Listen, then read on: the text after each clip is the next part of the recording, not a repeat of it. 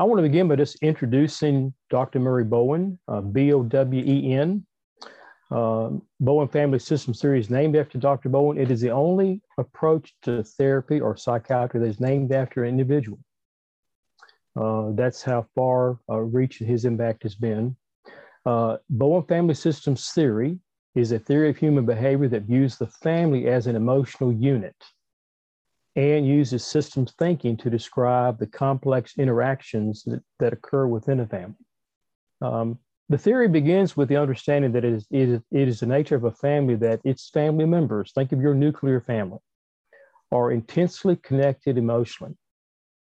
And often when something happens, people feel like they're distant or they're disconnected from their families, but that is more feeling than fact. Bowen theory makes a good distinction between thinking and feeling.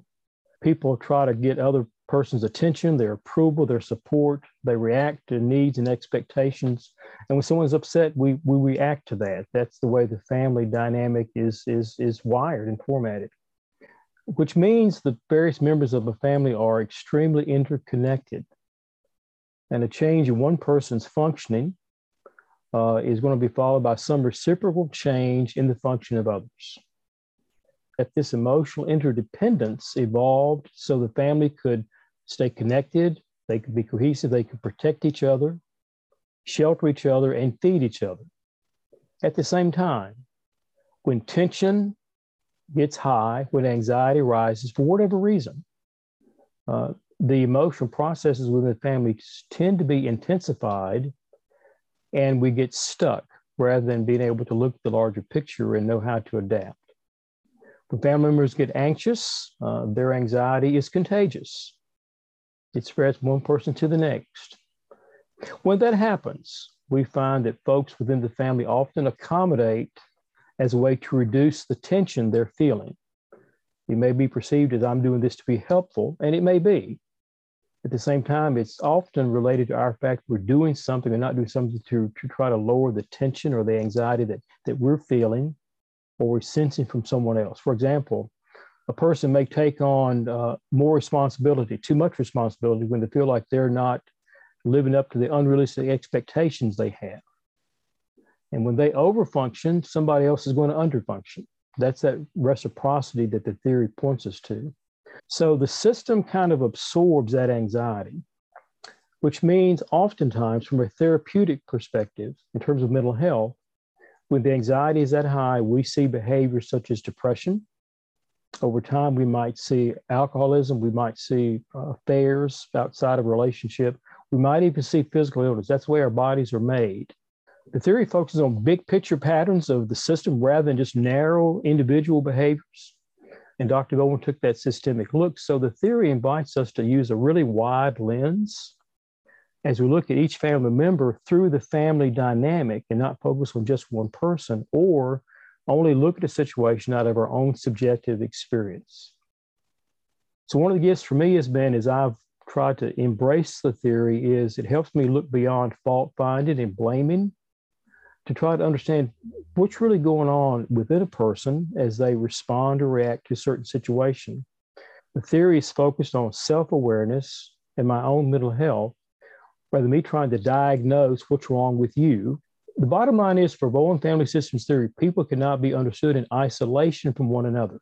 Now, we're all familiar with the term emotional.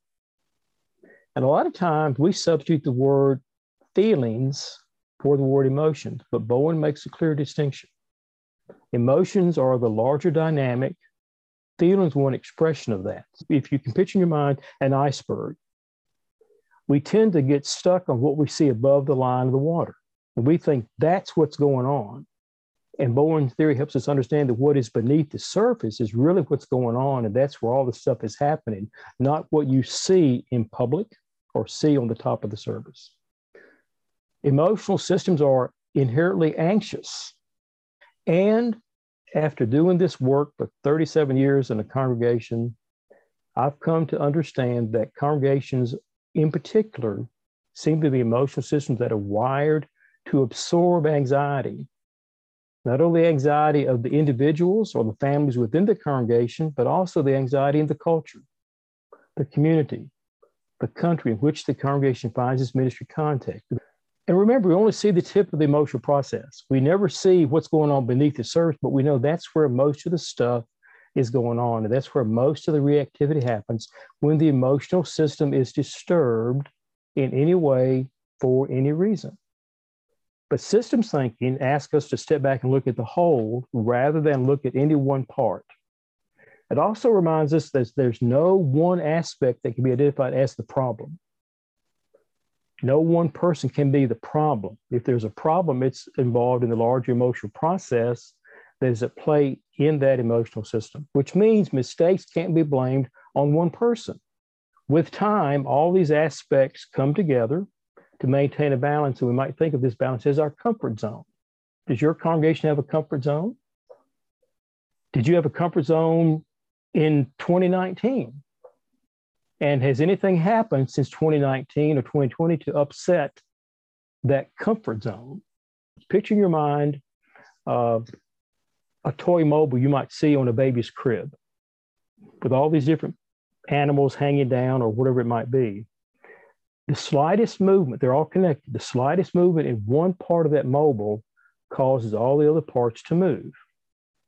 Now, the mobile is designed to come back to a balance point, and it will, until another puff of wind comes along. In a congregation, that puff of wind can often be the winds of change or having to adapt, like adapt to a pandemic. When we step outside the comfort zone, especially in a congregation, we see what Bowen calls sabotage. That's a pretty heavy word, but it's related to when the homeostasis, the balance in this emotional system called the congregation, is upset. And in Bowen Family Systems Theory, sabotage comes in reaction to changes in the emotional system. Your family, your congregation, your civic club, your school, wherever you work. When the homeostasis is disrupted, when the system is out of balance or the comfort zone is disruptive, sabotage is a sign of reactivity and resistance. Reactivity is characterized when we make automatic responses to something. We clench our teeth, we clench our jaw, we feel something in our gut. When we begin to blame and criticize and find fault in someone else, that tells me I'm reactive about what's going on around me. It's not about the other person, about how I'm dealing with this loss of equilibrium or this change. We get uptight and we get defensive. Bowen Family Systems Theory allows us to step back, look at the larger picture, understand that everything affects everything else, and that this need to have balance is important until it becomes stuck. And when the balance gets thrown off kilter, we naturally get reactive, whether it's our family, our congregation, or our work. We had kind of discussed talking about the story of the prodigal son. Do you have brothers or sisters? I do. And do you want to, are you going to guess? Where are you in the birth order? I'm the youngest. Okay. And your older sibling is brother or sister? I have two older brothers, and they are twins, and they're 7 years older than me. So tell me. But you are the oldest daughter. That's true. Okay. The only daughter. You're the only child. 5 years, the birth order reboots. So you are a functional only child. What does the prodigal son story tell us about that? Oldest children. Now this is descriptive, not prescriptive. That's important. Right. Okay. Oldest children are formatted to carry the family mantle, to be the standard bearer of the family. I'm an oldest. I'm a perfectionist in recovery. I'm an oldest. Oldest children are responsible, even if they do so with a grudge, because that's their role in the family. Right. Youngest children get less attention from their parents because now the attention is shared with two people. My brother and I had the same parents. We grew up in two different families because when he came along 4 years later, the family dynamic was different than it was when I came along. Okay. Right. So we had the same parents, but we grew up in two different families. Youngest children, because they get less of the parental focus, tend to be a little freer, a little more relaxed, a little more adventuresome. They take more risk. And the oldest children are not risk takers because we don't want to fail. Okay?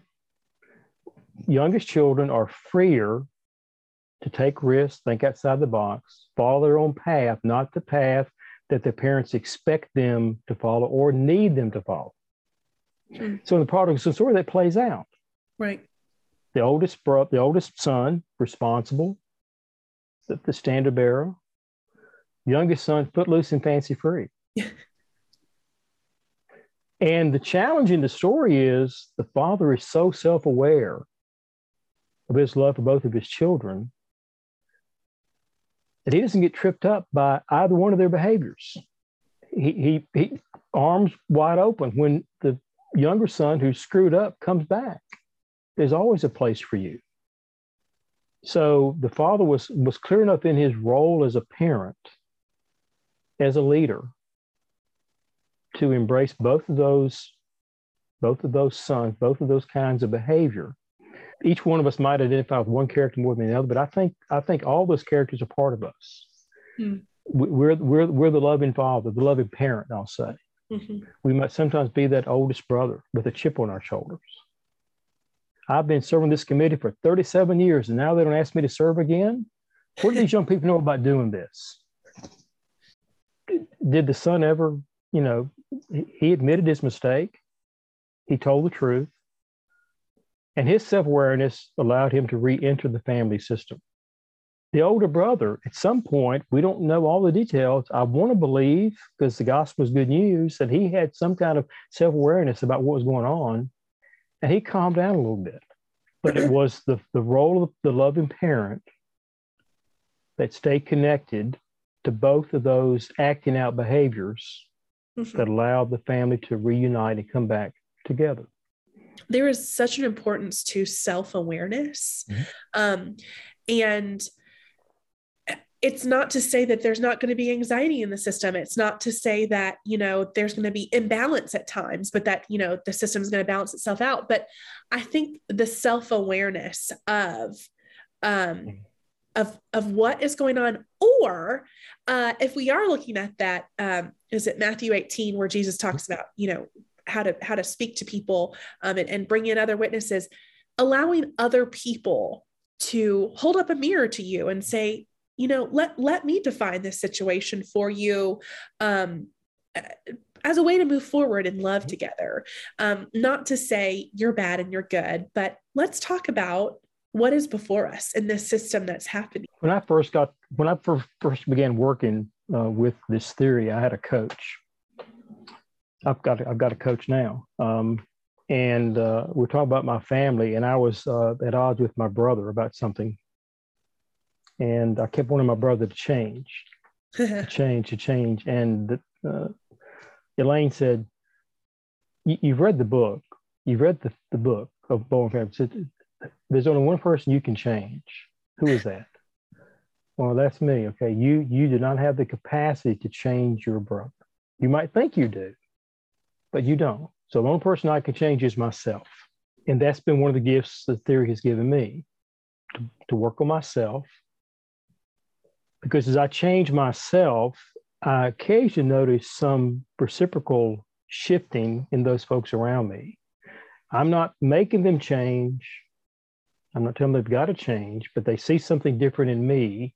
And I think they're drawn to that in a healthy way. Yeah.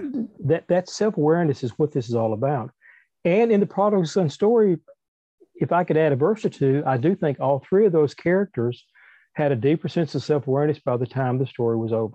It wasn't easy, but it happened. And that's the grace of the story for me. They had that self-awareness.